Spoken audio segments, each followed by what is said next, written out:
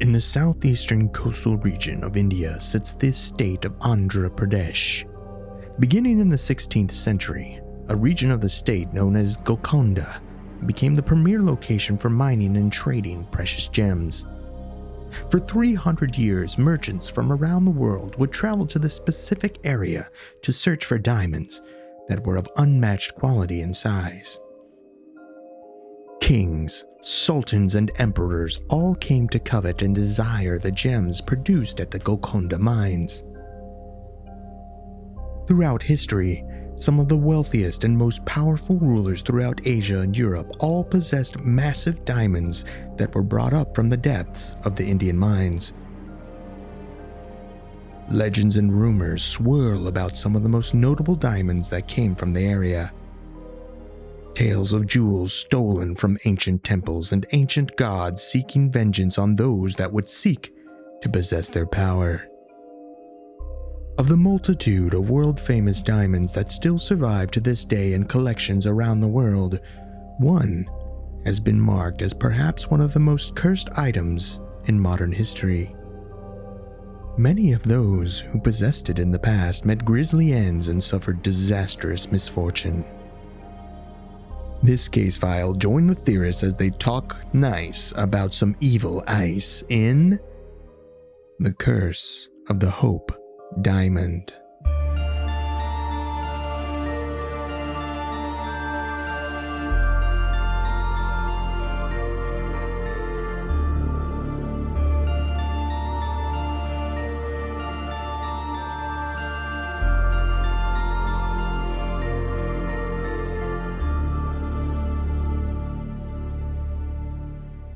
Welcome to Alien Theorist Theorizing Case File 175, The Curse of the Hope Diamond. I'm Braden. I'm Zell. I'm Dan. And I'm Andrew. Woo, the boys are back in town. Cheers, boys. Like we never left town. We've always been in town. Why do you keep saying that? I haven't left my house in 11 months. Yeah, it's been a I'm while. not allowed to. Yeah, unfortunately. This is an interesting case file, but before we begin, what are you guys' thoughts on cursed objects? Like, do you guys believe in cursed objects? Do you guys believe that there's, like with gold and gems, that there's maybe properties to them that we don't fully understand, or they have powers that we don't quite know how to unlock? What are you guys' thoughts on that? The power of Hasbro imbues every Ouija board with haunted spirits, so I 100% believe. We played Ouija board one time here, left the planchette on. I'm telling you, the studio's been cursed ever since. So I believe. I believe it can happen. Andrew, what are you thinking? Well, the first thing that comes to mind is Little Bastard. That thing was fucking cursed for sure. What's Little Bastard? Little bastard. That's James Dean's fucking 550 Porsche Spider. Oh, yeah. Right. 100%. Car, yeah. Has to be. You look at things like that, and like, what about King Tut's tomb? Curse of King Tut. You know what I mean? Yeah, true. Very true. I like to think about, I was thinking about like gold and gems, getting into this case file. I kind of got sidetracked down, some hit. Oh, What was that? Delivery. Thank you. What kind of cursed object just brought you those? That's Mr. Conspiracy. The most cursed object of them all. But I was looking at like the powers and like how Wait a sec. So are you telling me just because this podcast career didn't turn out, he's working for Skip the Dishes? Yeah. I was looking at like getting into like the Hindu gems and the different power that different gems hold, and how they tie in with astrology signs and stuff like that. So it was getting very interesting in like what they believe, how these gems and stuff, what they can do for you under certain signs in the stars and stuff. But yeah, even cursed objects, like I like to think about Annabelle. Oh, the fucking creepy fucking doll. Demon doll. I feel like those fucking dolls are cursed, man. You see those things, like you accidentally run into one of those in the middle of the night, something's happening.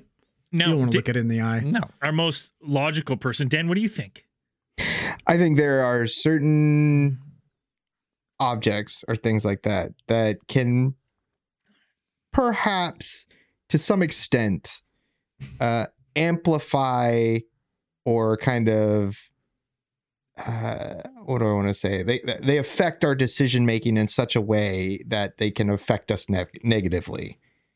Whether that's some sort of innate property of the object, maybe not. Whether it's something that we create as a species that we place like a special value that we place upon that object, or perhaps that, whether you want to call it psychic energy or you want to call it whatever, like those sentiments can perhaps be absorbed by some objects. Our collective psyche Case can closed, do that thing. buddy. They Well, work. I wouldn't say just like cursed objects, like things that would be considered bad, that have or evil. You can also have objects that imbue a certain person with the feeling of invincibility, or perhaps invincibility, or you hear about those kinds of legends, Excalibur, Achilles' helmet, things like that. Samson's hair.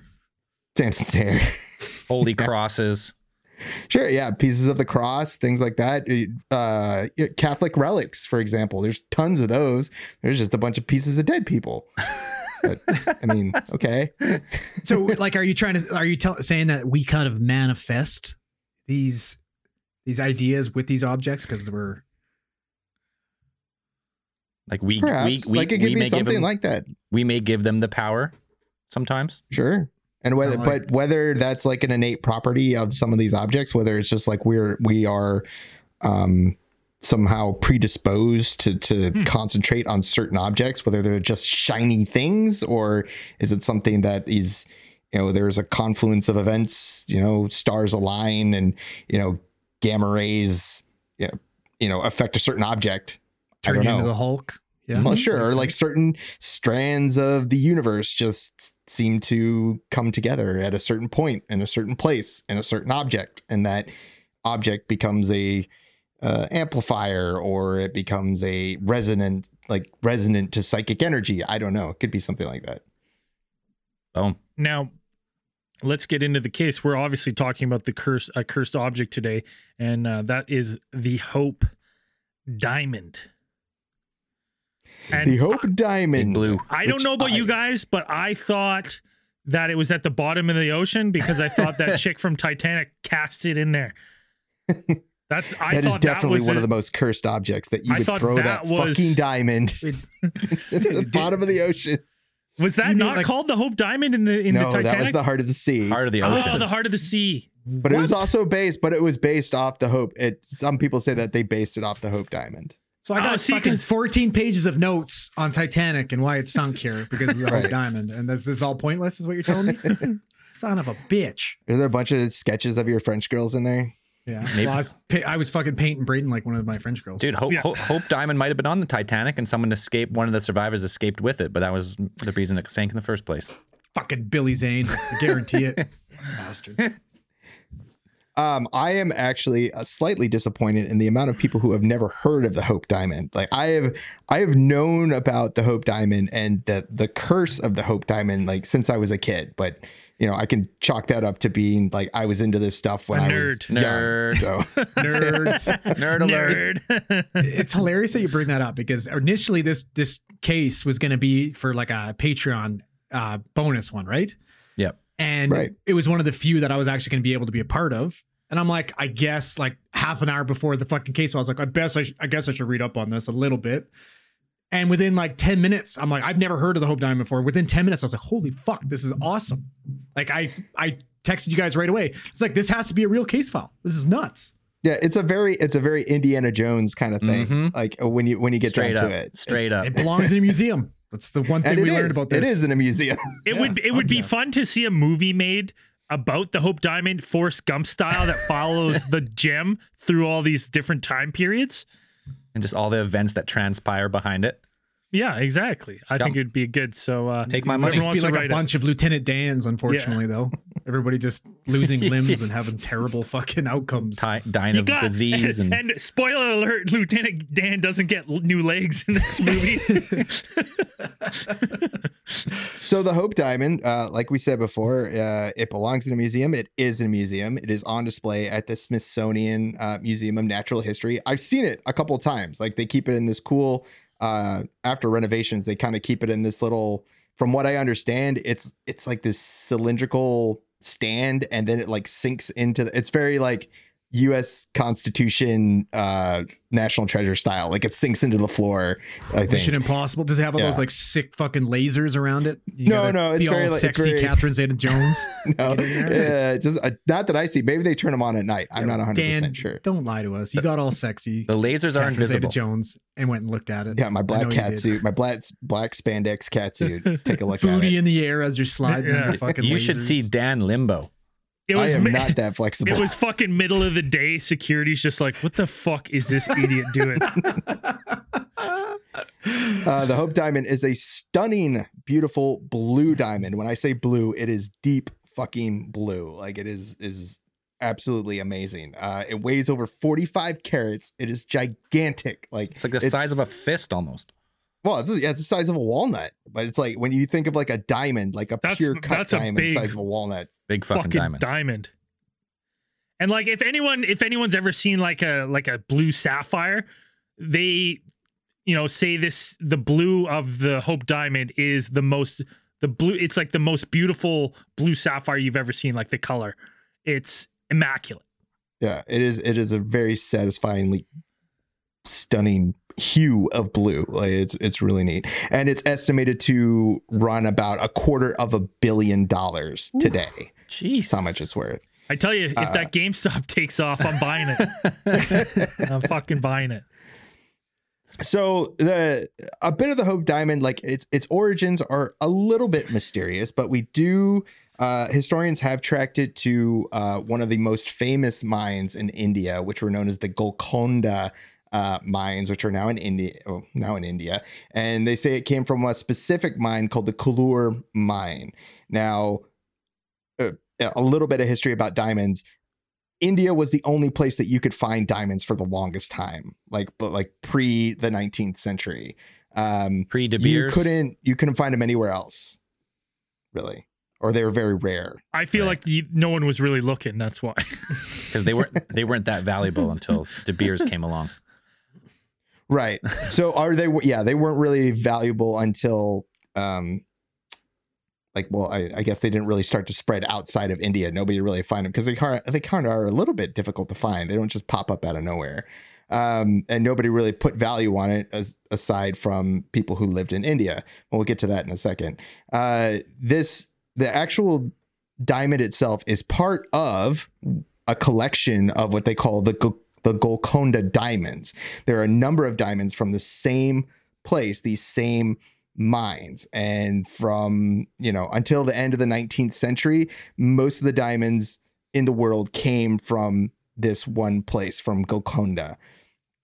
Now, some of the largest diamonds in the world came from there. So if you look it up, there are also a bunch of other world famous diamonds, which include the colorist Koh-i-Noor, which is owned by the United Kingdom. You have the Blue Hope, that's ours, in the US. You have the Daria Noor, which is in Iran. You have the White Regent from France, the Dresden Green from Germany, the colorist Orlov from Russia. And there's a couple other ones that have even been lost to time. Where's the Canadian diamond? Nobody can find them. Hey, and listen, whoever holds them all together, holds them all together controls the universe. Yes. I love the out. Russian, like we have all these like beautiful elaborate names for all the fucking countries, different diamonds. And then you get to Russia and it's like, well, it's the colorless Orlov. it's a white, so it's like a white diamond. So it's just the Orlov, I suppose. Not white, colorless. That's a very, very Russian diamond. Just straight. Nothing good to see here. Move along. So this wonderfully blue diamond comes with a very colorful legend. It is said to be cursed because a lot of the owners are reported or allegedly have been befallen by a number of misfortunes. In 1666, Jean-Baptiste Tavernier allegedly stole this diamond. Originally went at its original size of 115.16 carats. And it is said that he stole it from the eye of a statue of the Hindu goddess Sita.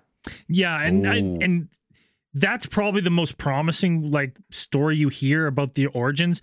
I mean, there is some that say a Hindu monk had been like, hey, this gem is just too nice to be sitting here. So he plucked it and sold it to Jean-Baptiste. But either way, either or. And for me, what I read actually was like a thief stole the diamond from one of the idols in the temple, which kind of goes along with that, but only to find himself trapped in that temple for a number of days. And then as soon as he was able to find his way out, the minute he stepped foot out of the temple, he died instantly. And that comes from Tavernier's memoir.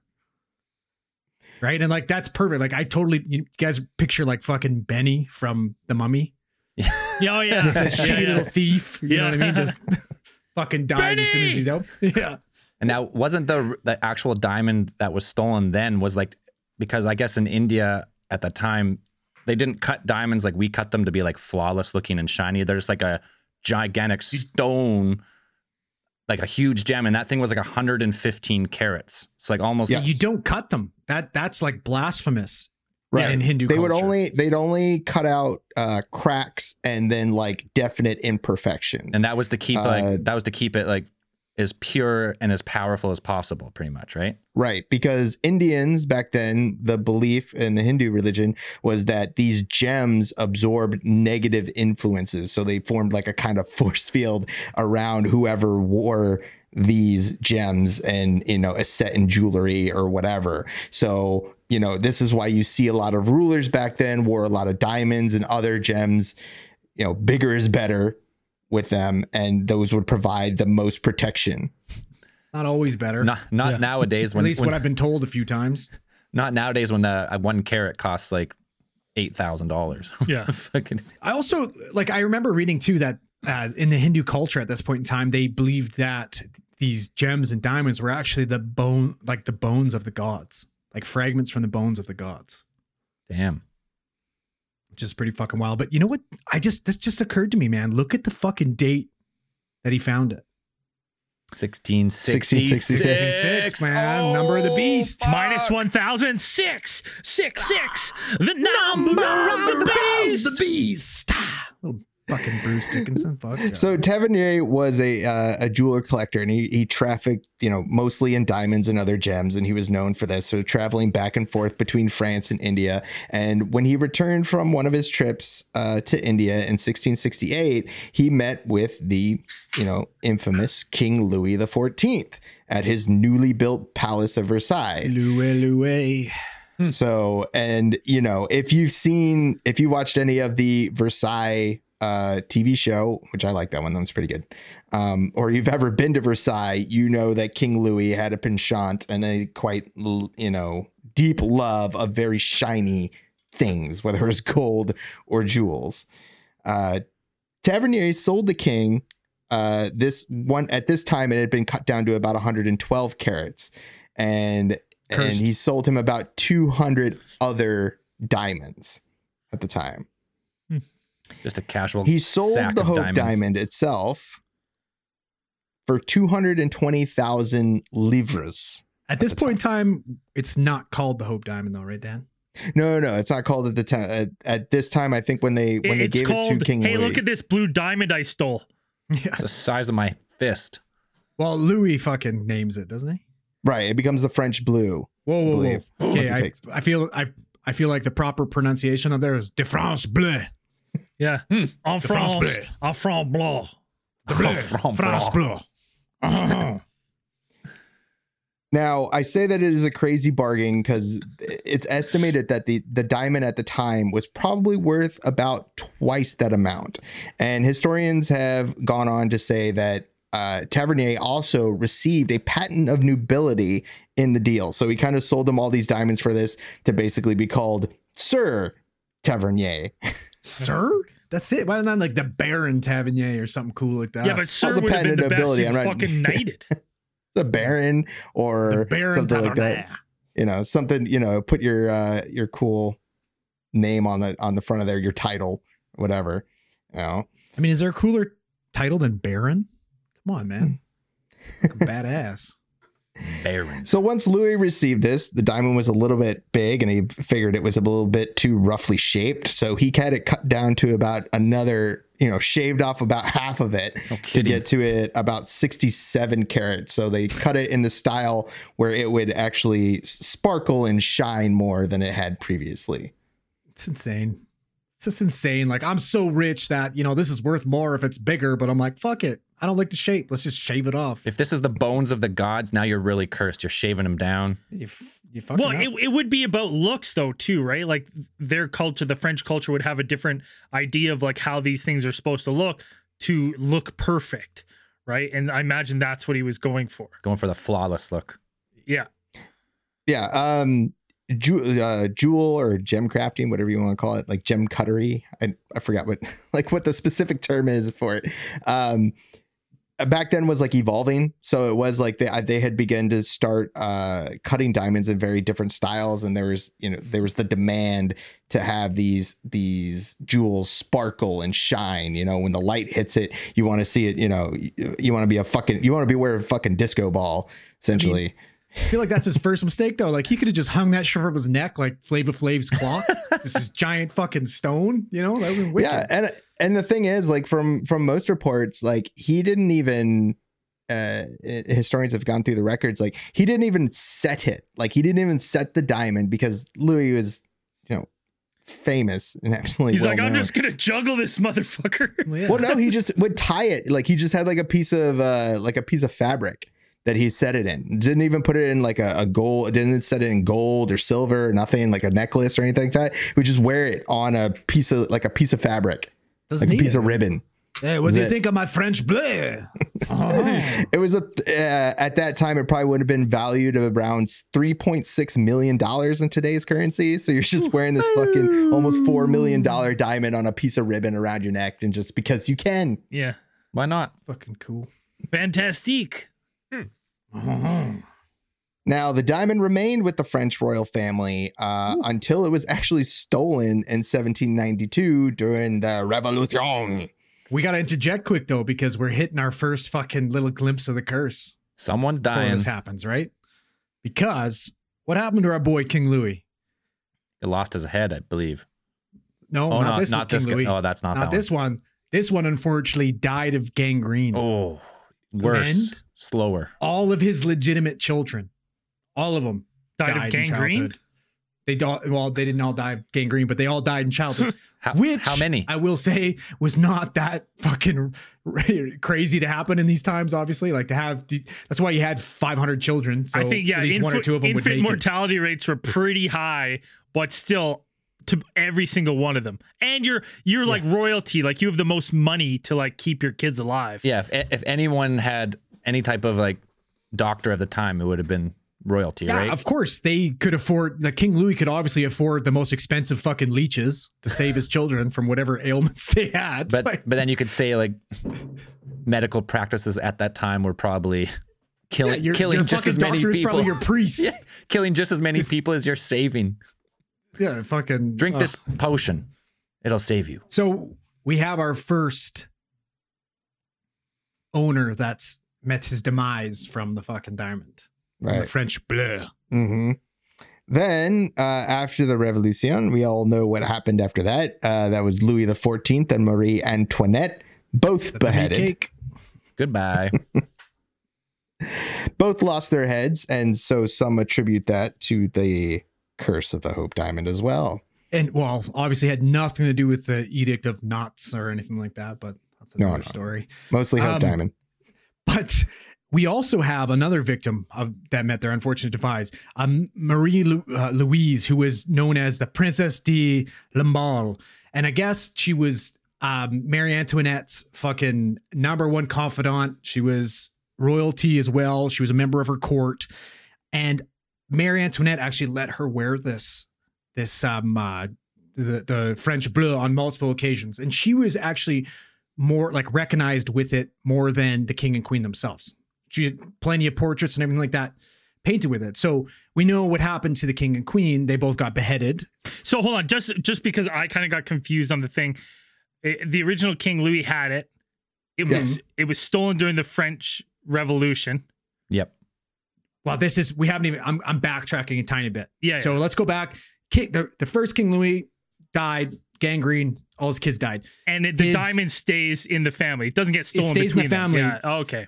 King Louis XIV, is that his nephew? Who is King Louis XIV? How is he? Is he a nephew? Is he? I can't remember. It's like he's not even. I think he's kind of a cousin or something. I think how families worked back then. He might even be an uncle. I don't know. You probably wouldn't be wrong. It'd be something weird like that. It's I can't remember if he was actually related. French. There's some weird thing about it where they brought him in and it's like he was from Britain or something. I don't know. I can't remember. Either way, he actually went by King Louis. Well, yeah. Well, back then it was all royalty was all kind of mixed together. So you had like if you had a king die, you can't have the throne be empty. So they would like go through the things and they'd find out like, oh, we married off this lady to British royalty or whatever. So now we're gonna bring them back, and they had a son, and now we're gonna bring him back. I can't remember if he was actually from France. There's some surreal Princess Diaries moment. Yeah, they just came and knocked on his door and they're like, "Congratulations, you're a fucking king." I'd have to like brush up on my my like French royal family trees. But yeah, there's a lot of weird stuff in there. So we backtrack. King Louis died of gangrene. He passed it on to his cousin's uncle's nephew's son, something or other. Sounds about right. Him and his wife, Marie Antoinette, they told people to eat cake. They didn't like it. They chopped off their heads. Mm-hmm. Their close confidant, this Marie Louise, Princess de Lamballe, was really associated with wearing this the France Bleu on multiple occasions.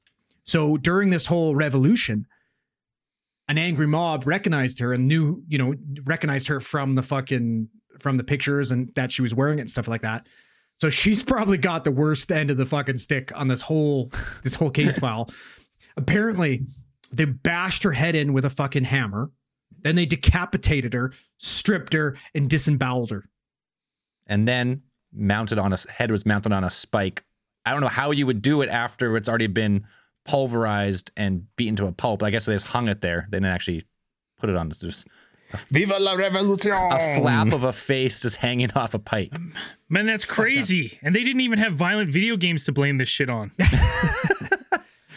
So then Dan was saying it was stolen. So I guess it was stored in a royal warehouse after the king and queen fled Paris. So this is like 1791.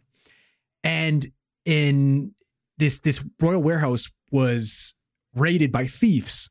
And I guess like it was this big elaborate Mission Impossible, Catherine Zeta-Jones fucking scheme to break into this warehouse and start looting it. And then they realized, they're like, well, that was pretty fucking easy. So they went and robbed it again the next night. And then the next night, the next night, the next night, and then the next night. And then on the fifth night of fucking finishing looting it, they decided to throw a fucking party in there because they're like, fuck it.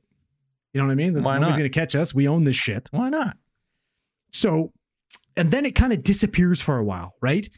Nobody really hears of it. And then 2 decades later, it pops up. And I think around 1812, I could be wrong.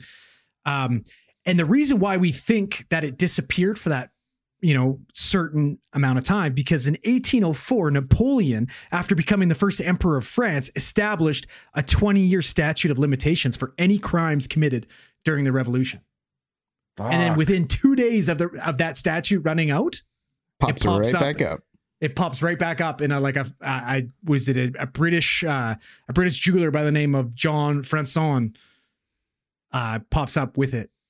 But at this point in time, it's much smaller. So they're not entirely sure It's the same. that this is the Hope Diamond. We just know it's this beautiful blue diamond that is, somewhat similar. Right. So you might even, at this point, it might not even be the original French blue. We're not 100% sure. We're probably like 90% sure that it is the same one. There are unconfirmed reports that it also belonged to Britain's King George IV, who they say had sold off this diamond, this large, brilliant blue diamond, to pay off his enormous debts, which I think is a whole story in itself. He's probably, from what I read, he is probably one of Britain's least liked monarchs because he ran the entire country into debt. Yeah.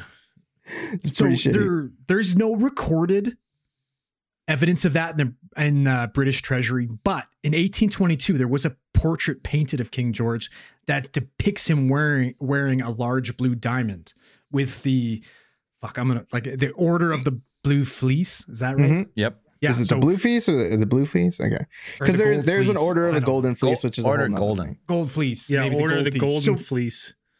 So there is a picture of that, and it kind of like, so there's no record of it, which kind of makes sense because at this point in time, he couldn't be strutting around the public wearing the fucking French bleu, considering the climate at that time, right? Because this is 1822. You didn't want to stir more shit up with France, right? Like this was like volatile times between these two fucking countries. So that kind of makes sense to me. You know what I mean? Like that doesn't seem too far fetched. Right. And then doesn't he fucking die in a terrible way too? Like in 1830, he dies of like a perforated bowel or something Yep. like that. Something fucking horrible. Curse. Ugh. Pretty shitty. I mean, right? The curse continues. So we got people getting hit in the head with cameras and ripped apart, dying of gangrene. We got people losing their fucking heads. So far, as far as we know, everybody that's owned this diamond, except for Tavernier, which we'll touch on again soon, I'm sure, have fucking died Yeah, and all that stuff wouldn't be before their time. it wouldn't be out of the ordinary. I mean, a lot of people died like that, but because all these people were in contact with this diamond that was stolen from a, Hindu god statue, maybe as a, we got a cursed diamond, people are dying, and it keeps going. So you have the estate of King George IV, who sells off the diamond to Henry Philip Hope, and he is the namesake for the diamond as it currently is. And That's surprising to me because when I was reading this, I was like, when I heard Hope, I was like, obviously, it's like a shortened version of I hope I don't get fucking disemboweled and smashed in the head with a hammer. Or I hope I don't die. get eaten by, like I had no idea it had to do with his last name, but all right. You better hope something bad not I gonna hope fall this upon curse you. isn't real. Diamond.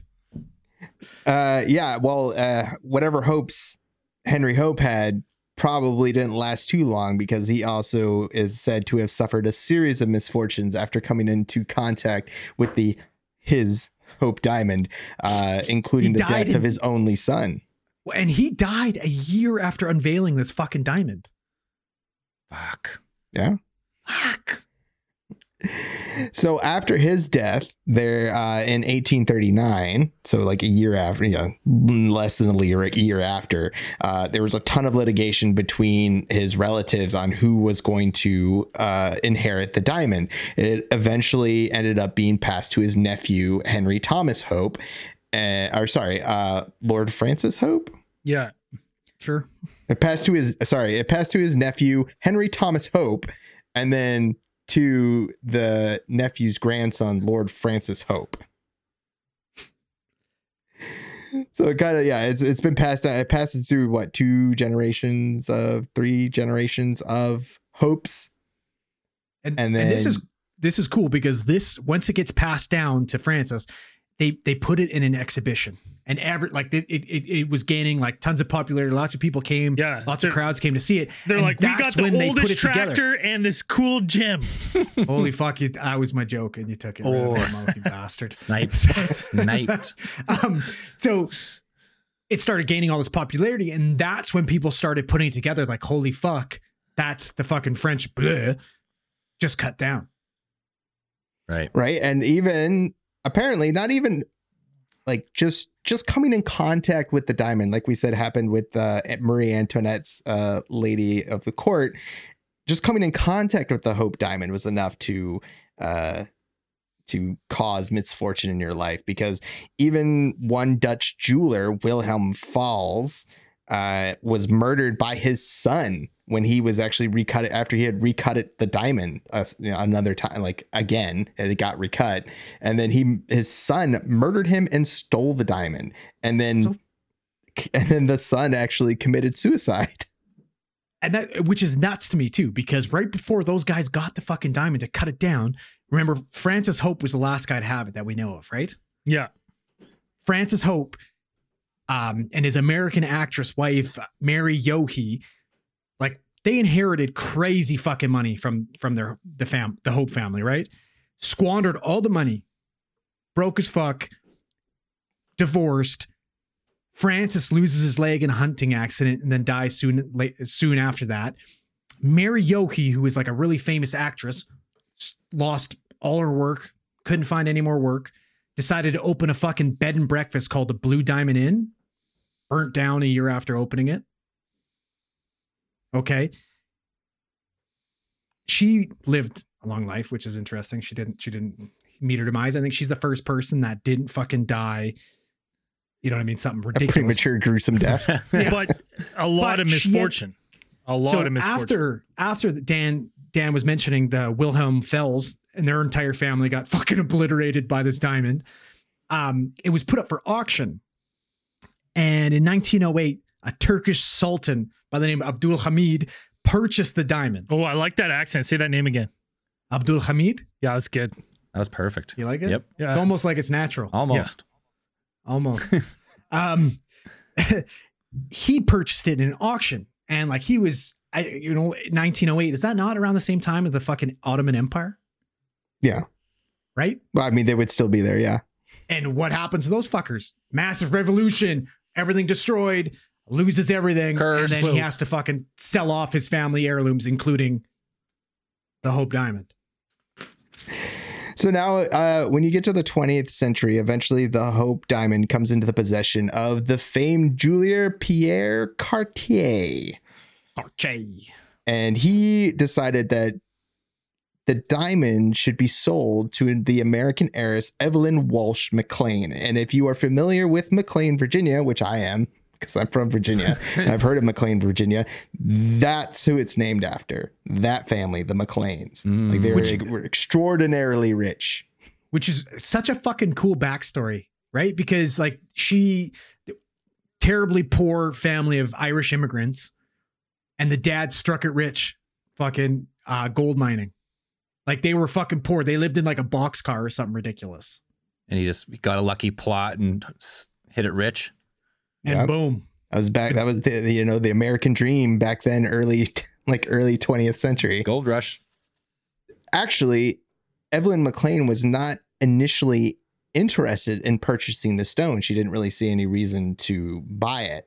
But Cartier was clever enough to, sometimes it takes a little bit of history for someone to actually want to get something. They want to be part of, the story of this wonderful relic / piece of jewelry. So he put together an entire story. Like he put this thing, an entire legend together, and some of it, which some people say is part of the Tavernier legend, that perhaps that was part of it when he stole the diamond. That was perhaps Pierre Cartier had fabricated that specific piece. He was the one of the origin. He was the one that put forward that they actually ended up tracking Tavernier down to a tombstone in Moscow. And that was his last known whereabouts. And he apparently met his demise by being fucking mauled and torn apart by a pack of wild dogs. Right. I'm not even sure if it was that. It's like, I don't even know if the dogs killed him. He might have died from like disease or being robbed. And then the dog tore apart his body. Yeah, could have been after he was dead. Could have been. I think there's two. Like there's. Yeah, could have been a mortal wound, and he died and then eaten by scavengers. Either way, Ripped apart by a pack of wild dogs. Either way, and he probably didn't die of natural causes. No, definitely he died not. of curse due to gems. Now, before we continue with the history from this point on, let's take a quick beer break, and we'll be right back. Yo, what's up, everybody? Just a quick announcement. If you haven't listened yet, check out our new show, Cosmic Channels. We have 20 episodes, and season 2 is underway. Call in February 7th. Let's hear your story on ghosts and the paranormal. Then the 14th, give us your thoughts on Elisa Lam. The 21st, let's talk some UFOs and aliens. And the 28th, open lines, any topic, call in. We want to hear from you. The number, 1-833-703-0424. You can watch the show live on YouTube and Twitch. Just search for Cosmic Channels or find the link in the podcast description. Peace. Back to the show. So Pierre Cartier decides to weave together this story, which is based on a novel called The Moonstone, which Cartier was also kind of a bit obsessed with. And it had been written by English author Wilkie Collins. And in this story, it was about a yellow diamond that had been a part of an idol of a Hindu deity in a temple of India, which if you go back to this time, like around these times, like every single story about a diamond, if it's cursed, it came from India. Like you could also say that's a product of, because a lot of diamonds did come from India back then. They came from there. Yeah, like all the famous ones came from there. So it's not too much of a stretch. So now in that story, it is the diamond embodied the power of this god. And then it was looted by Muslim conqueror. It was taken to his treasury. And then British colonial soldiers came along, ended up looting the treasury after a battle, and they take the diamond back to England. So did anyone get the Kali Ma? The Kali Ma? Kali Ma. Well, I know, but are you talking about the Shankara stones? Did anybody get their heart ripped out? I don't think so. With a bare hand and just beating. I don't think so. Dub. Not in this one. Dub. Okay, that's disappointing. Maybe Cartier got his hands on the Shankara stones. Not sure. Maybe one. Maybe all three. Yeah. Not sure. Okay. Maybe. The one question I have about that, like, because it sounds so similar to what we're talking about today. But so Moonstone came in 1868. When did Tavernier's memoirs come out?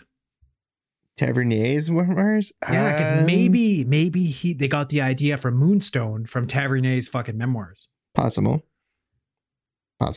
Right? That's yeah. Very good possibility. So now in 1910, Cartier shows off the diamond to Evelyn Walsh McLean. Currently, she was at that time she was residing in Washington D.C. and she didn't like the actual setting of the stone. So Cartier had the diamond reset. And then he took it to the U.S. and then he left it. I guess this is just the thing that you do. I think, I'm not like, rich. Hey, listen, put it on. See how it makes you feel for the weekend. Try it on for size. It's genius, though. It's like you deal with the car salesman and he drops off your brand new fucking Porsche. He's like, hey, listen, just drive it for a fucking weekend. Just test it out. See how she have feels. That though now? It's like you can have a weekend. Like you can have a weekend drive or something or whatever. Yeah, they call probably. it. It's ahead of its time because you drive this fucking Porsche for a week and then you go back to your shitty fucking Honda Civic and you're like, oh, this isn't going to work. Well, hey, I got to go.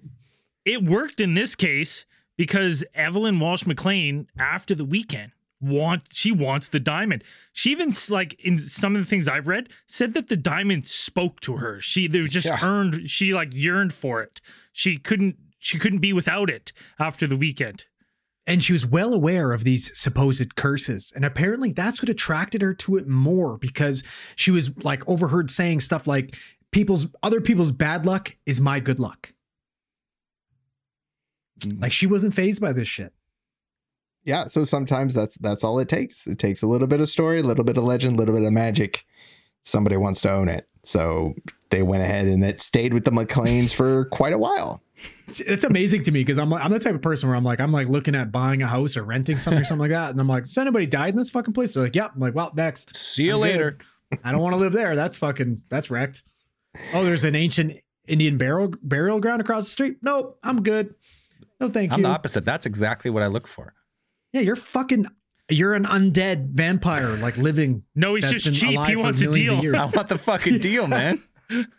If the house is 500, someone's murdered in it, you take 25% off the top right away. Beautiful.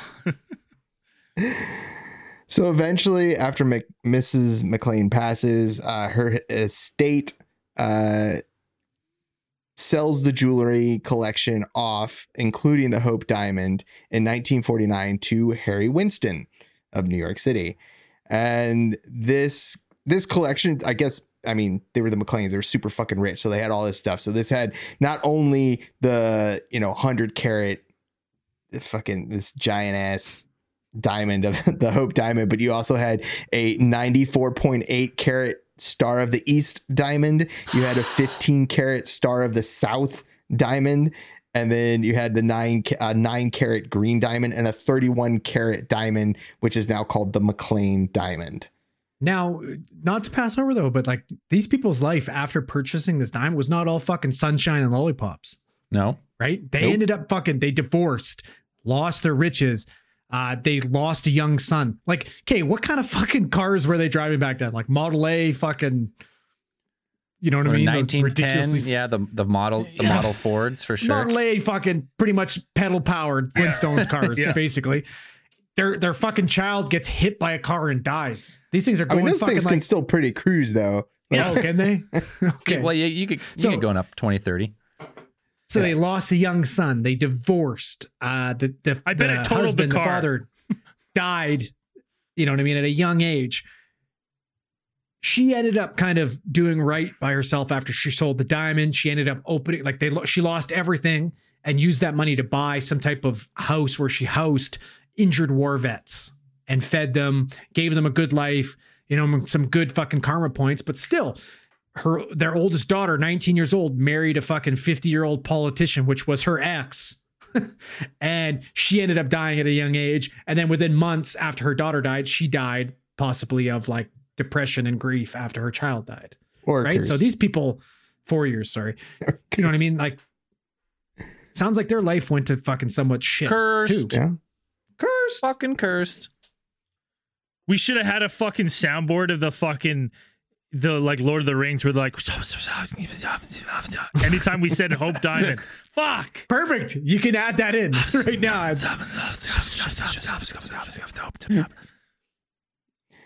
Harry Winston is the final personal owner of the Hope Diamond. In November 10th, 1958, they go ahead and had his company, Harry Winston Incorporated. They donated the Hope Diamond to the Smithsonian, where it still rests to this day. And you can go see it if you want. And Dan has So seen what it. year did he donate this? Where What did he year donate? did he donate? Which one was it? Sorry. The Smithsonian Natural History Museum, Yeah. What year did he donate? this? 1958. So this is, I'm just curious because it's like everybody goes off and says like, this is, the curse is over. It's been donated to this fucking museum. Indiana Jones would be happy. It Sure. belongs in museum. It's there. You know what I mean? But is the curse dead? How has America been doing since that? Have they won a war since 1958? Have they prospered since 1958? I don't know. God The whole damn, country is the entire cursed. country is cursed. Well, dude, I think it's Cursed probably a little. Wait, hey, It's probably What a year- few more things than the diamond. Dude, think but, about it. It could be a contributing factor. Think about how many people Yeah. have laid eyes on the diamond in America over the last 50 years. And how many of those people have died? Well, I'll say A this: lot, like, a lot. so there's some interesting things about the diamond. Is that it seems to glow, like if you hold it up to light and then in the dark, the diamond like absorbs it and gives off like a glow. And if you give it phosphorescence. phosphorescence, especially Nice. if you There you hold go. it to what I like to call ultraviolet light, it glows. It gives a red glow, right? Which is unbelievably rare. They don't know why it does this, right? There's some mix of boron and nitrogen with the stone, but it seems to absorb energy of some kind, right? If it's giving a glow. Now, when you look at like the Hindu culture and like what they were like, I was kind of looking into like what they believe like gems do and stuff. I found it interesting. One of the things is like blue sapphire gemstones, especially in the Hindu culture, like have so many like things they can do for you, benefits. And I'm going to just read some of these. They can bless you with wealth, good luck, opportunity, promotion within 1 day or month of wearing it. They say it's a highly protective gemstone. It protects against enemies, hexing, jealousy. It gives you mental clarity, clears confusion, improves digestion, does all this thing. It can impact wealth levels, boost finances, all this stuff. And when you look at the Hope Diamond, you're like, this thing does the polar opposite for people. So then I was wondering, like, maybe if this thing's absorbing energies and stuff, could you imagine that if it's just been absorbing all this negative energy over the years, right? Like if someone stole that diamond, the anxiety that they would feel and like the like, oh, holy fuck, I can't believe I stole this from a temple. Like the guilt that you would like pass on into this diamond before it hands off to the next person. And Yeah, if the that guilt until you get paid, then you're Yeah. like, yes. and then you die Worth instantly. it. And get Yeah. torn apart by rabid dogs. Yeah. I just found that interesting, and I was like, maybe it has something to do with karma is a big thing in the Hindu culture too. So it's like being pulled out of its original spot, and then all these people seem to just facet the diamond for personal reasons. They want it for vanity when it was on display for everyone to appreciate before in a temple, and now it's being passed around for like people's vanity. And you see all these people that touch it and have it and wear it for these reasons, have untimely deaths. But then once it's back in the Smithsonian, unless you're, believing Andrew's theory, well, it's now cursed the entire United States. It's seemingly not done harm now because it's kind of back in a situation where it's to be observed by everyone, like how it should have been in the start. Right. Well, the one really, I hope we didn't already touch on this because I've had a few fucking drinks. Well, I a might have few skipped over it. wobbly pops. But like remember when you're talking about the phosphorescence and it glows red? Yeah. Right? That is unlike any other blue fucking stone ever. No, This is the only one that they know of that glows red when it's fucking put. What Yeah. kind of light It's though? got Any type of light? ultraviolet. Oh, ultraviolet light. Ultraviolet light. Ultraviolet. It's the only one that fucking glows red. Like what do we Yeah, it's a very associate unique that property fucking for color that, with? that diamond. So no Right? other diamond. I mean, this is a blue diamond, an actual diamond, not like a sapphire stone. So no other diamond glows red except for this one that they know of. That we know of, other than the Hope Diamond. And I'm getting a little tipsy here off the claws. But what I was saying is like all the sapphire is believed to do all these positive things. But if I'm going to say if there's a positive aspect to a stone, there's got to be a polar opposite stone as well. Well, that's what I mean because you're saying sapphire, right? Yeah, well, I'm saying these are the properties that a blue sapphire does. And I'm like, well, you look at that, it sounds good. But it also sounds like the Hope Diamond does polar opposite of all these things. So maybe this is the yin to the yang kind of thing. Well, I mean, a diamond and a sapphire are different though, right? Like well, They are different stones. Yes, they are different. That's what I'm saying. It's like they have different properties. yeah, but Well, what's a and diamond like, property then? Like, what's a diamond supposed to do? So maybe like a blue diamond is like a mixture of the two, of like a blue. Well, in Hindu culture, actually, a blue diamond signifies fucking evil, apparently. Yeah, according to this fucking documentary I watched about it. Fair enough. Well, I mean, that would make more sense if you stole this. Well, I mean, so say it's fine if you're looking at it, and as soon as you steal it, boom, now you got a fucking curse. Well, maybe it's one of those things where it's like it amplifies like a sin. Like if you want it for personal gain or vanity or something, right? Like it then befalls the curse upon you, right? Well, there is personal vanity because fucking Winston, the guy who donated to the Smithsonian, what's that entire exhibit fucking named? I don't know. Is it Harry Winston or Henry Winston? Harry Winston. Harry Winston fucking wing of the Smithsonian. It's named after him. Yeah. That's fucking vanity. How did he go? Oh. out? See, He I'll be also like, has most listen. of his jewels in there. I think he donated a lot Exactly. of jewels to the Smithsonian. Trying to show everybody how ballin' he is. I'm so fucking ballin'. This thing's worth $3.5 million. And I'm like, here, just take it. Yeah. Just put it on show. Show everybody how fucking ballin' I am. I don't But give you a have to fuck. name the exhibit after me. Exactly. Yeah, but maybe that wasn't up to him. Maybe the He knew it was Smithsonian. gonna- what are they going to do? Obviously, they're going to name it after him. Yeah, it's like when So Yeah, but I would that's not his posit the choice. theory. I would posit the theory that perhaps it's not so much the stone itself, or it's not the type of stone, but where it was taken from, because other stones that were mined from the Golconda mines in India also have curses associated with them. So I had mentioned before, one of the other ones was called the Koh-i-Noor diamond, which in Persian means mountain of cursed. light. This one is also cursed. It's cursed. Because this one was acquired by Mughal ruler Shah Jahan in 1628, who was eventually dethroned in a coup that was led by his son, and then he was imprisoned in a fort until his death. Along with the curse associated with it, it's said that the stone is not to be worn. Like legend holds that the stone is not to be worn by males. It should only be worn by females, and that way it will not. It doesn't affect them, or they're the only ones that can wear it. So in 1849, when the stone became Queen Victoria's after Punjab was annexed from Britain, she, from her on, only women in the British royal family have ever worn the diamond, and it still belongs to them. And it's okay. Now it's also interesting that like I was kind of looking at like I kind of got into a little astrology here, but like some of these gems have to be worn under certain moons and certain like astrology patterns, like only when Saturn's riding or Venus is in retrograde or whatever. Yeah. You have to wear these stones to give the powers. And if you're not wearing them in that time, they can actually give you negative effects. So part of me wondered is if maybe like a stone like this, as rare like this, you know, going to like astrology combination, like maybe it's just not being utilized in the right, you know, astrological sign where it's way off, right? It's 1 billion years old. Who knows when, you know, the stars align for this stone to give off the proper powers.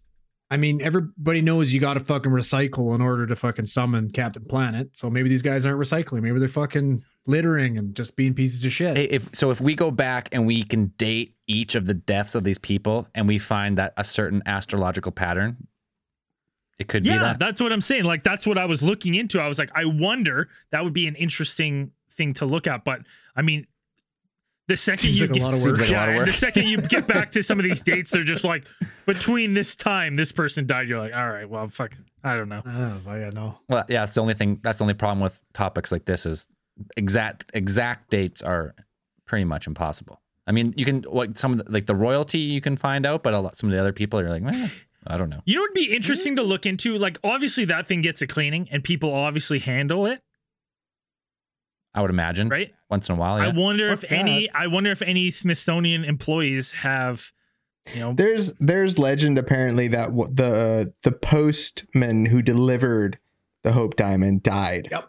Yes. There's rumor of that happening. I'm not sure if that. I don't think it's been 100% substantiated. I can't remember. I have it somewhere. I think yeah. Andrew will have it in his paper notes somewhere. I got to backtrack a bit. So James Todd, the mailman who delivered the diamond to the Smithsonian, apparently had his leg crushed in a truck accident shortly after, and then he also suffered a head injury in a separate accident. Wait, a trek or a truck? Oh, truck. Oh, what do you think? I don't know. Trek, like he could have been trekking and crushed his leg. I don't fucking know. Well, yeah, and his house burnt down, Zell. Well, shouldn't have touched the fucking Hope Diamond then. Well, and see, some of these in Hindu culture, some of these gems and stuff are supposed to give you very good fortune. So it's like this is the opposite. The polar opposite is happening. Well, don't steal them. Yeah, don't steal it. Moral of the story. Not necessarily the stealing, but the cutting of the stone. I think also, like but Tavernier never cut it. He just stole it and he got ripped apart by fucking dogs. Call him? Can we refer to him? It's true. What was his first name? Tavernier? Jacques, probably. Was it Jean Baptiste? Yeah, probably something like that. Can we, from this point forward, can we refer to him only as Zorg? Zorg? Why Zorg? Jean Baptiste Emmanuel Zorg? That's all I think of when I hear Jean Baptiste. You don't know the fucking guy from Fifth Element? It's been a while, brother. Holy fuck. Sorry. I don't know, man. I don't know his full name. I put a fucking hilarious video of a Chihuahua singing the song from fucking. Yeah, that was good. That was a pretty good one. And only the Dan Diva, laughed. the Diva song. It was hilarious. Pretty good. You guys didn't appreciate it. I haven't seen Fifth Element in I thought it was 10 funny. years. It was. Dan laughed. I laughed. Right? Didn't. All right, we're gonna do a watch along Fifth Element because this is ridiculous. It is a great movie, but it's been a long time. I'm due for a rewatch. Final thoughts on Hope Diamond, Zell. What do you think? Hey, I mean, I believe that stuff. I mean, I believe in stuff more than just our physical plane. I always have. So if there is some type of gemstone that's super rare, that people for some reason think of it as the bones of the god, and they display it so people can, appreciate it, and then you got guys stealing it. If there is like a higher dimension and these gods, like, I don't know, maybe it could even just be fucking with us and like, yeah, these gems are rare and valuable and they do this. And so someone steals it and the trail of death and destruction and gangrene and everyone dying in the wake of this fucking diamond. I mean, a lot of it is not substantiated 100%. So a lot of it is myth, but just the amount of people dying in the wake of it, it makes me think like possibly this is a cursed thing. And I mean, it's on display now. So I get if you're to really prove the curse, someone's got to steal it and see what happens. Nick Cage, you're up. Yeah. I can't even put into words right now how disappointed I am. Why? I thought for sure Zell's gonna be like, well, it obviously came down in the meteor strike and fucking Younger Dryas. No, Younger And they got their Dryas. hands on it. It's cursed and it's alien. Younger Dryas is only, the oldest Dryas, 14,000 years. And this thing was like this diamonds are 1 billion years old. They've been cooked in the pressure of the earth. This is not the same thing. There we go. This is before. This is what I'm here for. This is before I was here. This diamond is beyond me, beyond my realm. I have no idea. But I believe it's cursed. I'm on board with you, Zell. Like I too believe that, like, these things are beautiful and we covet them, but I think there's a hidden reason why, and I think there's a power to them and an energy to them that we don't understand. We like, if it's not on this plane or another, we just don't know why we're drawn to these things, but we are. You want to wear gems and gold and this stuff. We're all like, there's really no reason. We're just drawn to these things. And I think it's, some of these things have a power that we don't understand. And I think this one really amplifies negative energy. I think it picks up, negative energy when you're holding it and when you're coveting it. And, just even when you're looking at you throw that fucking thing on, you look at yourself in the mirror, you're like, look at me. Like, it just picks that negative energy. And the fact that the one girl, the Evelyn at the end, Evelyn Walsh says, she's like, it spoke to me. Like, I yearned for it after the weekend. I couldn't let it go. Like, dude, that's some One Ring shit. You know what I mean? Like, yeah, dude, that's some Bilbo Baggins. That's some Bilbo Baggins. Pointy teeth, weird eyes. Precious. Yeah. Yeah, man. Schmeagol. Yeah, it's Schmeagol Walsh. It's making Schmeagles out of everyone. Now, I that's what I believe. I believe this, this diamond might be one of the rarest on Earth. And I'm like, if there's not some hidden properties to it that we don't understand, and you're just gonna be like, oh, there's not a chance there's hidden properties. I was like, you're fucking out to lunch. I mean, personally, like, there's a lot of death here to attribute to coincidence and happenstance and just the way she goes. But you got to look into this, you know what I mean? This gem or diamond was discovered in the 1600s. Life fucking sucked back then and didn't get easy until fucking, somewhat recently.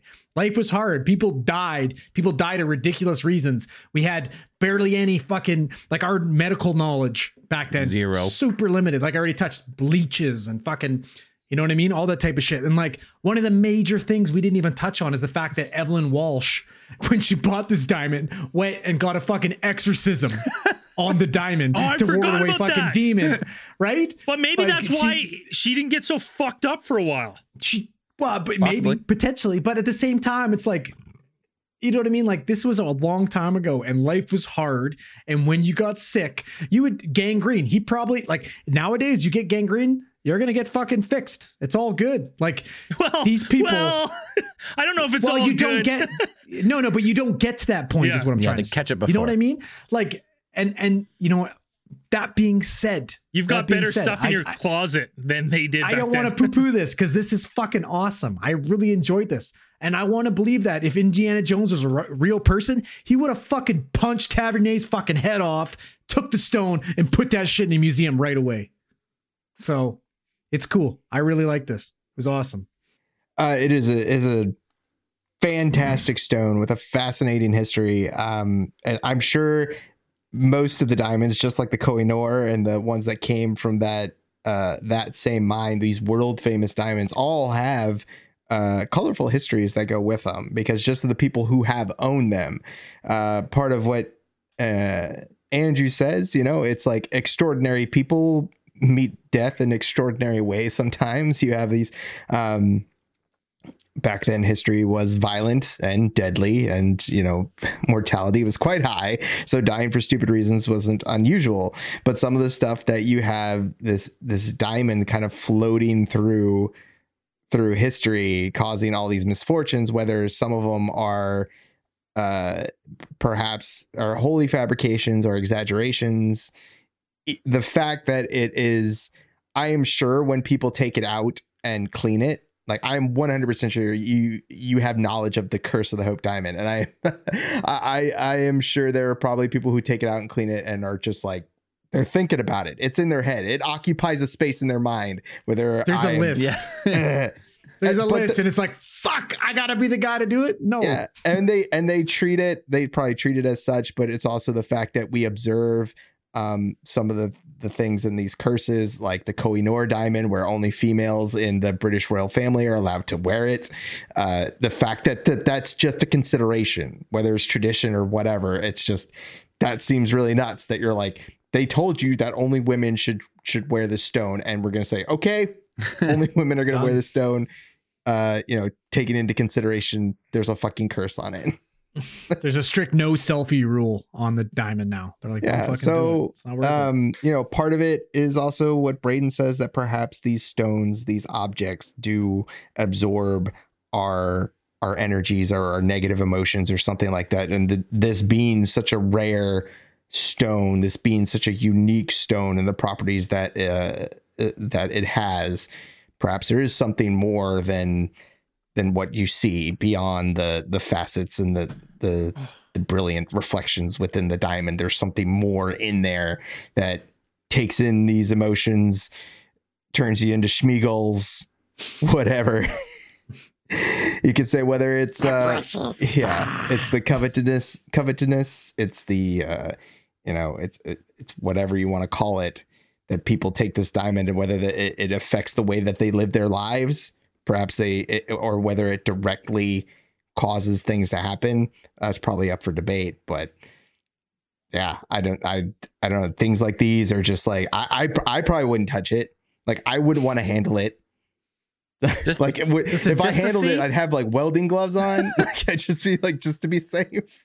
Bro, I don't even want to play Ouija, and it's made by fucking Hasbro. I'm not touching that fucking thing. I'm not even going to that exhibit. Yeah, but if we talked about intentions, if you go with the intention, like nothing bad, like you don't want to take this for personal gain, maybe you're fine. Like if you're just cleaning, right. if you're just cleaning it, maybe. Right? If you're just cleaning it, I'm not fucking playing maybes, bro. No thank you. If you're the guy who cleans it and pockets it and fucking jumps out the door, you probably get hit by a bus and die instantly. Yeah, you go to clean it, and the other guy's like, "Hey, where'd the gem go?" And the one guy's like, "Huh. Interesting. Ooh, it's right here in my pocket. Why should I give it up? Why should I? It's mine. It belongs to me."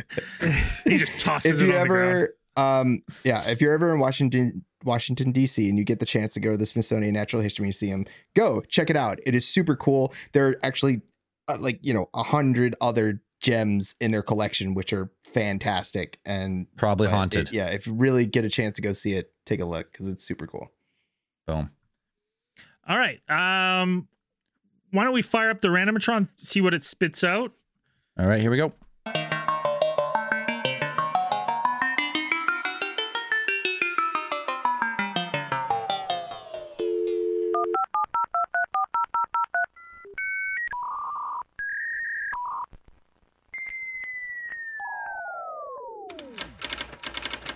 Oh, it's printing out something different today. Oh, this is new. All right. The heading says no space news. It says Craig News. Craig's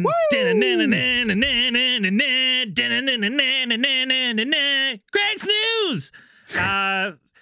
Craig's News.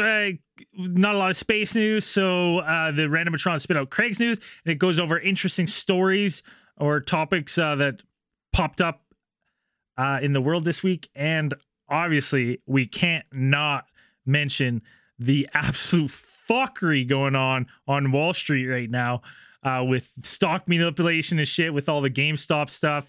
I mean, everyone's been following this story. It's huge. Basically the hedge fund shorted GameStop. Reddit and a bunch of other people said, "Hey, we love video games and we love GameStop, even though they fucked us on any video game return or trade-in I've ever done.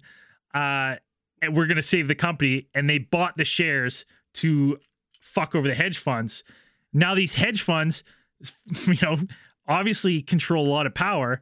And Thursday last week basically shut every retail investor out from buying GameStop stocks. Well, Thursday. They shut down. So a hedge fund is just like a pool of investors that decide what they're going to do with money. It's like it's like a newer thing.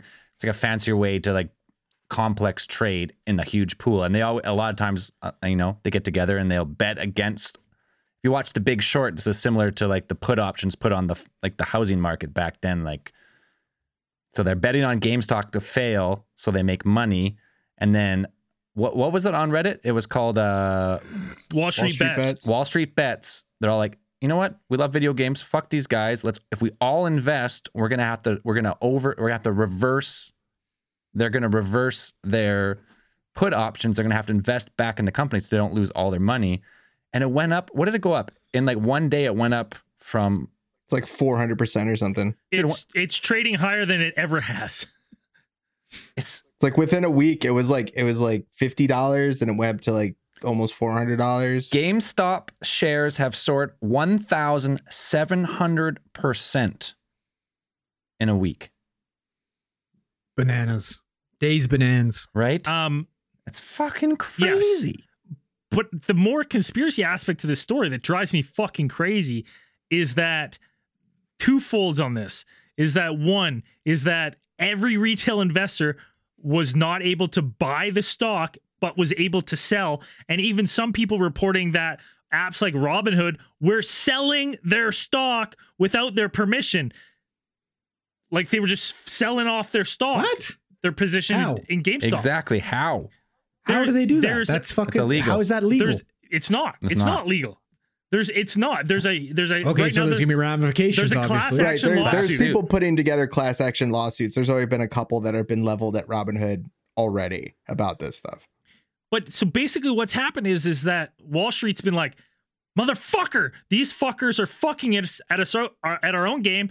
Time to change the rules. So you're telling me these motherfuckers are using inside information to make money, just like all these other Wall Street assholes do all the fucking time. Now, the other interesting thing is I found is that, as of today, this is Monday, all weekend, if you've been following the news and stuff, mainstream media has been nonstop saying that, all these, Melvin Capital and Citadel, they're all out of their short positions. They bought out of the short positions, and that Reddit has now focused on silver. They're not interested in GameStop anymore. But False. that's not the case at all. False. They these big hedge funds are still in the same position they are, but are now paying off seemingly mainstream media to run these fucking stories to try to trick retail investors to sell their GameStop shares. It's absolutely mind-boggling. Not only that, these people who have never called for regulation in the stock market, they've been doing this since the stock market began. They're now on mainstream news calling for regulations, calling the traders who form conglomerates on Reddit, on internet conspiracy forums, greedy. They're calling them greedy, and they should be regulated. And you're like, are you kidding me? You've been doing this for years. This is honestly the greatest form of... I didn't think there was a way to unite the United States after the fuckery of last year, but this has seemingly united the United States against a common enemy, and that's fucking billionaires, pricks, because it's so great to see. And if you are one of those people that are holding a bunch of GameStop shares or AMC shares, we're not giving you any kind of financial advice, but fucking kudos to you. We bow to you. Dude. Fucking awesome. Put the fire to these motherfuckers, milk them dry. And join fucking Patreon, But- please. Yeah. Careful. Yeah. When those stocks go to the moon, make sure you come back to the boys.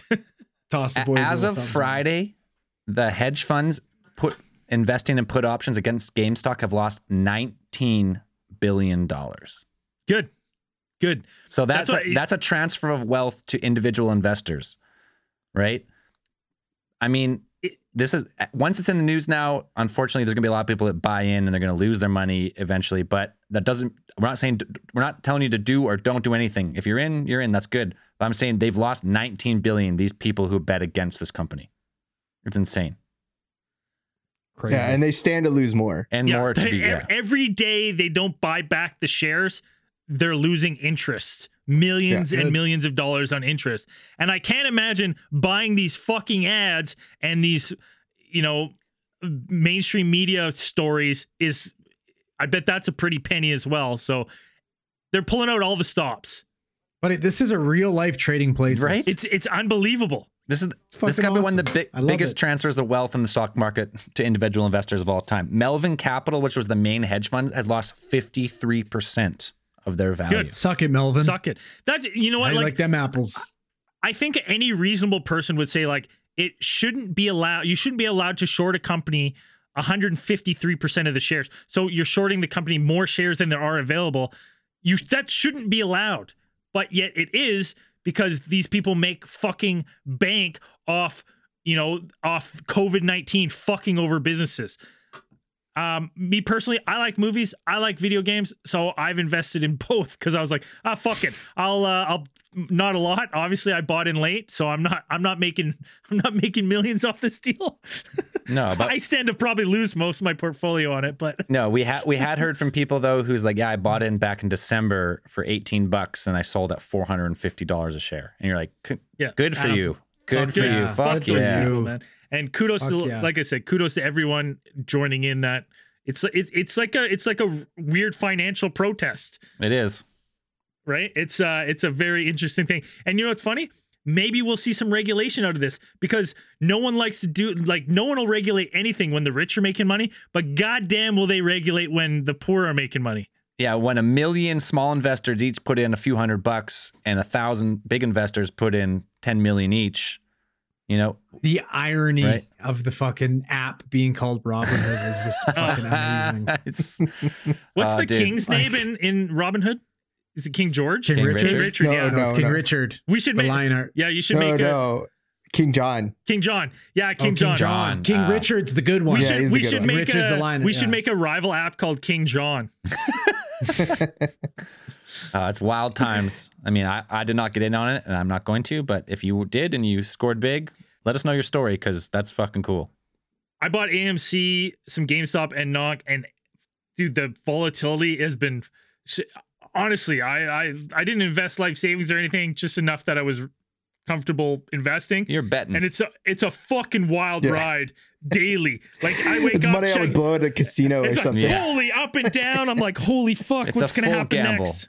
But yeah, if you got in early, man, people, if you invested like $500 just a few months ago, you 1,600% is your profit. That's fucking crazy. Right. That's it for Craig's news. We wanted to touch on that story. I mean, we're gonna have to probably do a financial case file again soon about like the fucking once all There'll this. be fallout. There'll be weird stuff coming out later. Oh yeah. Once People have asked us for like, do the Federal Reserve, I mean, it's not a federal, it's a private conglomerate of banks who print money. I mean, there's lots of crazy financial stuff we can talk about and we'll get there eventually. But the Ranmatron did something weird. Oh! Spit out an extra one today.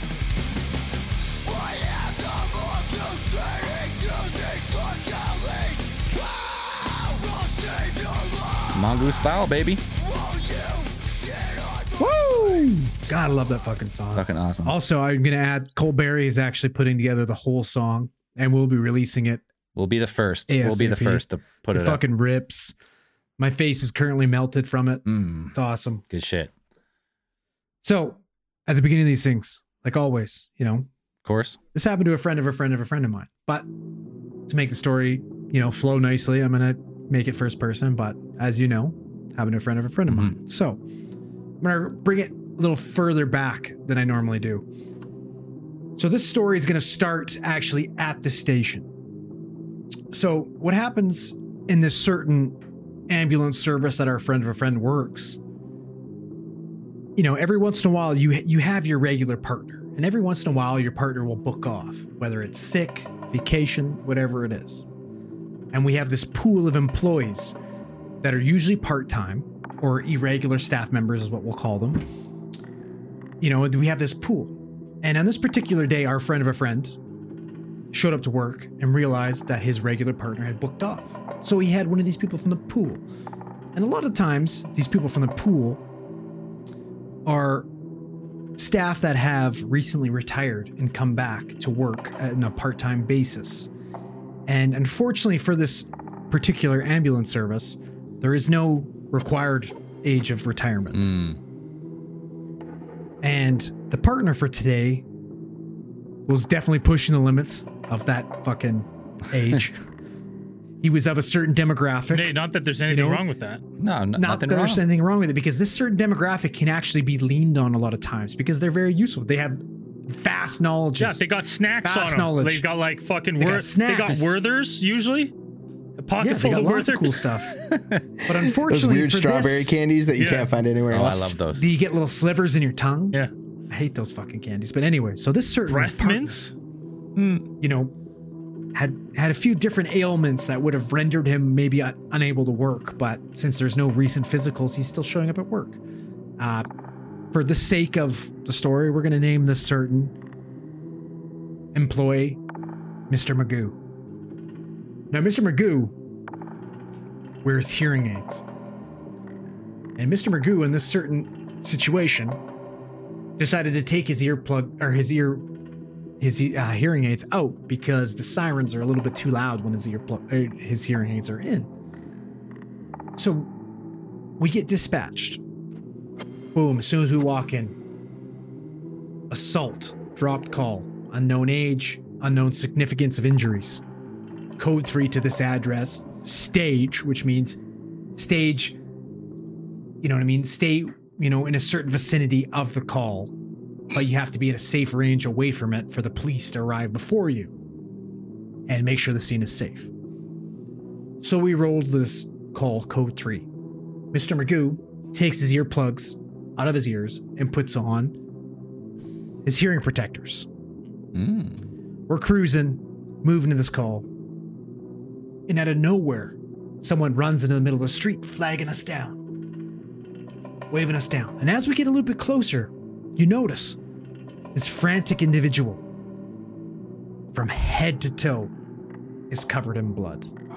So right away, you're like, oh shit, something's going on. This could potentially be our patient from this assault call. So we pull over. I look over at Mr. Magoo and I said, hey, listen, don't worry. I'll get him right in the ambulance. I'll let you know if we need any help. This gentleman met me outside and walks right into the back of the ambulance. He's ambulatory. He's walking. Fantastic. Good sign. He's well enough to walk. That's great. Get him in the back, sit him on the bed. Give the partner a wave. Mr. Magoo, go ahead and proceed to the hospital. Routine, code 2, which means routine, no lights and sirens, is okay for now. So we're sitting in the back of the ambulance. And I'm talking to this gentleman and I'm going over, and I'm like, what happened today, sir? Are you okay? Let's have a fucking quick look at your injuries. What's going on? And he says, and he doesn't say anything. And he sits there staring at me blankly. And he's not answering any of my questions. And it's very concerning. I'm like, okay, does this man have a head injury? Why isn't he talking to me? He's obviously injured. He's covered in blood. So I start going over him from head to toe. We call it an RBS, a rapid body survey. As we're moving towards the hospital. And I'm looking. And I don't find any injuries. I don't find any lacerations. And I'm like, this is a little bit weird. This is concerning. Like, where is this blood coming from? And I'm finally like, where are you hurt? What's happening? And he looks at me, he's like, I'm not hurt. I'm like, okay, so where's this blood coming from? He's like, I hurt somebody. Oh, fuck. So I'm like, okay, and right away I kind of, I think, and I'm like, okay, no problem. And I grab my radio and I'm just like, no. Hey, Bill, do you want to go ahead and call the code 5s here? We just have to do some quick treatments on this patient. And code 5 is a code for the police. Right. So usually you use code 5 because you don't want to let the patient know that you're calling the police. And the patient kind of looks at me a little bit weird. And he's like, well, I told you I'm not injured. I don't need any treatments. I'm like, oh, it's completely routine. You know what I mean? You look like you've lost a lot of blood. Maybe we'll start an IV on you, whatever. Like, don't worry, man. Everything's okay. And the ambulance is still rolling. And we're on a major highway system. And I'm assuming maybe he hasn't found a good spot to pull over. So I go on the mic again. I say, Magoo, we need to pull over, please. Meet the code 5s. And Magoo keeps fucking rolling. And the patient looks at me and says, I told you I'm not fucking hurt. I don't need any fucking treatments. And you can see he's getting agitated and his eyes keep getting wider and wider. I'm like, hey man, no problem. Everything's okay. And one unfortunate thing with these ambulances is when they're moving, the doors lock Automatically. automatically. So you can't get out the back when the car is moving, and this car is moving. And the patient kind of stands up, and I ask him, I'm like, hey man, listen, everything's fine. Just sit down. You know what I mean? I'm going to go sit over there. And right away, I'm starting to realize, I'm like, you know what? This guy's pretty big and pretty fucking scary. And I just, you know, I don't know why I asked him, but I'm like, so, you know, like, what happened, you know? And he's like, that's none of your fucking business. I said, that's fine. I'm just gonna go sit over here. And he said, well, looks like you're locked in here with me for the fucking ride. And I'm like, okay, cool. You mind sitting down? And he said, no, I don't think I'm going to. Oh, fuck. And he starts taking a few steps towards me, and I'm like, I don't really know what's going on. So I decide to raise my voice like I'm dealing with a bear and try and get a little bigger than I am. Unfortunately, I'm not very big. So the patient then proceeds to grab me and pin me down on the ground. And, you know, there comes a certain time where you see a look in somebody's eyes and you realize that you don't really have any fucking options. You know, you get that fucking stare where you're like, okay, That's well, my this is purse. happening. I don't know you. Exactly. Stranger motherfucking danger. And he lifts his fist and he starts slamming it into my fucking face. So I panic and grab the nearest object I have, and that happens to be my radio. And I unclip my radio from my belt and start smashing it up against this gentleman's head. My radio breaks and the man is still hitting me. I then realize we have a button on our radio, which we press to call a code 33, which will dispatch every fucking police officer within a general vicinity to your immediate location. Oh, yep.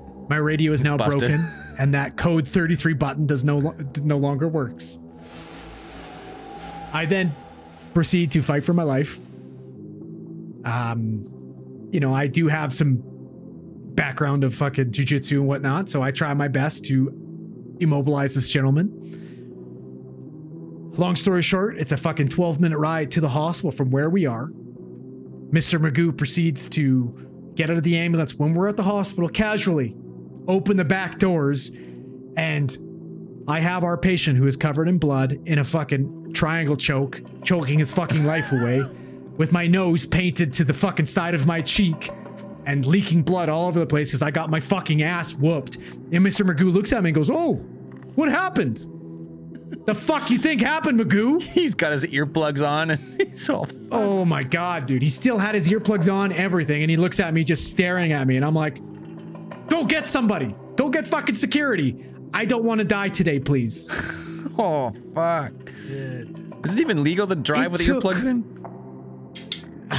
Doesn't matter for him, Apparently. I guess. I don't know. It's a good question. It took 4 times our normal dose of Madaz, which is our sedative, to sedate this guy in order to get me to let go of him. What, He didn't stop fucking, he didn't go out. I promise you, a friend of ours had this triangle choke locked in for at least 5 minutes, squeezing the fuck out of this guy's neck. Full pressure on both carotid arteries. You should be fucking snoozing. how big is this guy we talking? Nope. I mean, everybody's big to me. Are we talking but like a I want to say 6'6"? he was at least fucking, I want to say he's at least fucking 6'4", 6'5". Like a 250 plus? Didn't go down, didn't go to sleep, not once. And it took 4 times the normal dose of our midazolam, our sedative drug, to put this guy to sleep. I wouldn't let go. Everybody's like, let go, let go. I'm like, I'm not letting go until this guy's fucking snoring. What, was he on something? He was on fucking PCP. So Another fucking story, and I'm not going to name the fucking place, but 6 months later, this gentleman was brought into a certain hospital in the southern Okanagan for a psych evaluation where he beat the psychiatrist to death. to death? To death. Our friend of ours was this close to fucking dying. God. Thank God for a fucking Bush League jiu-jitsu class. And Yeah. A women's self-defense course. exactly. Back off, get your own sandwich. Yeah. Well, that's fucked up. Mongoose file. Holy. There we go. I just realized the date. I was supposed to draw a winner for the meat draw today, so that will be announced probably roughly an hour after the show. Well, no, So, no, but- you're fine because it hasn't been finalized. The Patreon. Oh, has it not? The Patreon hasn't gone through yet. No, because it gives them a few extra days after the first. Okay. Why? Okay. So next week, next week All you're right. good. Next week. Okay. Next week you're good. I said that it would be announced by the first, but well, whatever. It's all the first. It always takes a few extra days. So Yeah. if it, next case file meat draw for January will be announced. No big deal. It'll probably be announced on socials before then, but Yeah, but exactly. If you're not on our socials next week, you'll hear it. Now, theory. wait. Hold on. Before you give a theory of the week, I just got to give a special thank you to two people for the meat draw. This week or this month's meat draw, we got a bonus shirt from Patreon supporter Trent R, who was entitled a shirt. I was going to send him a shirt and he said, "Hey, can you donate it to the meat draw?" And I said, "If that's cool. what you want, I will donate a shirt." So the meat draw for February, you're getting a sweater, you're getting a mug, you're getting a sticker, and you're getting a bonus t-shirt, and you're getting Succubus by RT Graver. It's good goddamn meat draw. And in March, Oh yeah. we got another fucking beauty Patreoner. Brock Masters donated his shirt to the meat draw. So you're going to get a Goddamn. sweater, a t-shirt, a mug, and a sticker. Fucking legends. Fucking legends. What a haul. Yeah. Fucking haul, man. Yeah, fuck yeah. I think. More encouragement to join Patreon to potentially win because we have amazing other fucking Patreon members that will donate cool shit. Yeah. People on there on Patreon on Discord are just absolute beauties. And this week I'm going with theorites of the week because you have to. Braden, you already said the one. So there's a book coming out from a Patreon supporter on our Discord. RT, is it Graver? Graver. It's RT Graver, I think. RT Graver wrote a book called Succubus. It just came out last week. You can find it on rtgraver.com. Real name is Rob. RT Graver is the author name. Writing a full-length novel is no small feat. So RT Graver, Rob, hat off to you. Cheers for that. That is amazing. That's going to be included in the meat draw. Also, theorites of the week. There's just so many good people. It's hard to just give it a couple. So this week, I got this fucking package on my doorstep. I'm so jealous. I got this. I'm so fucking I got jealous. this It's for the show, but it came to me. Yeah, but you I have, have it in my hands. So fuck you. I think we should share it in some sort of fucking like Like a traveling pants, Timeshare. or something. like a sisterhood. Traveling pants. Sisterhood of the Alternating traveling pants. I months. just send this fucking sword around. So Brotherhood of the Traveling Sword. That should be our cult name. Dude, like last package of the day, it was like 5:00. I get a knock on the door, sends my dog into tizzy as normal. I go outside. There's this, it looks like a small gun case. And I was like, I didn't fucking order anything. I was like expecting my PC parts for my new PC. So it's a little gun case, it looks like. I bring it in, I cut the tape off of it, and I open it up. It's a fucking Gladius. A legit, you can't even see on the live stream, I gotta back up. Like a fucking short sword. It's a legit like fucking like Roman Gladius Damascus blade. It's not like a decorative blade. This is someone forged this fucking blade and sent it to the studio. So I had no idea who it was. I found it out.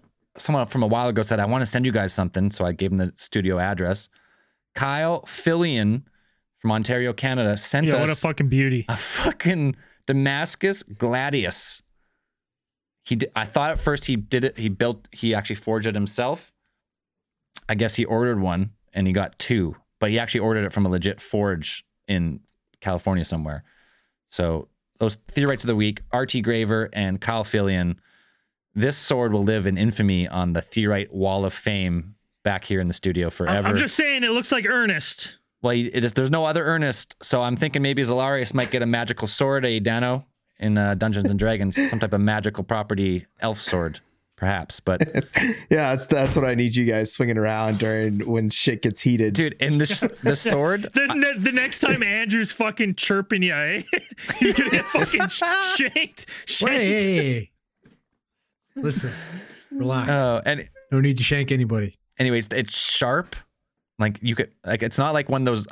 like a dull sword you buy at like House of Knives in the mall, like a decorative fake sword. It's a real forged sword. It's absolutely beautiful.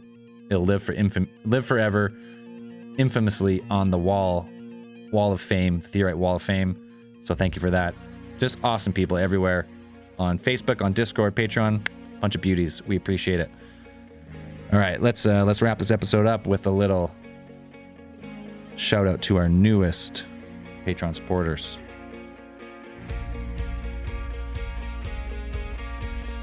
If you're not supporting the show, patreon.com/Alien Theorist Podcast, early access, all the good stuff. You hear it every fucking week. So let's cut right to it. This week's supporters: Frankie 9512 Gutierrez. Oh, this is a great name. Lim Jahe. Ian Christensen. Craig. Craig, you supporting the show? Yeah, buddy. You know I do. There we go. Supporting the show with our own money. We'll love it.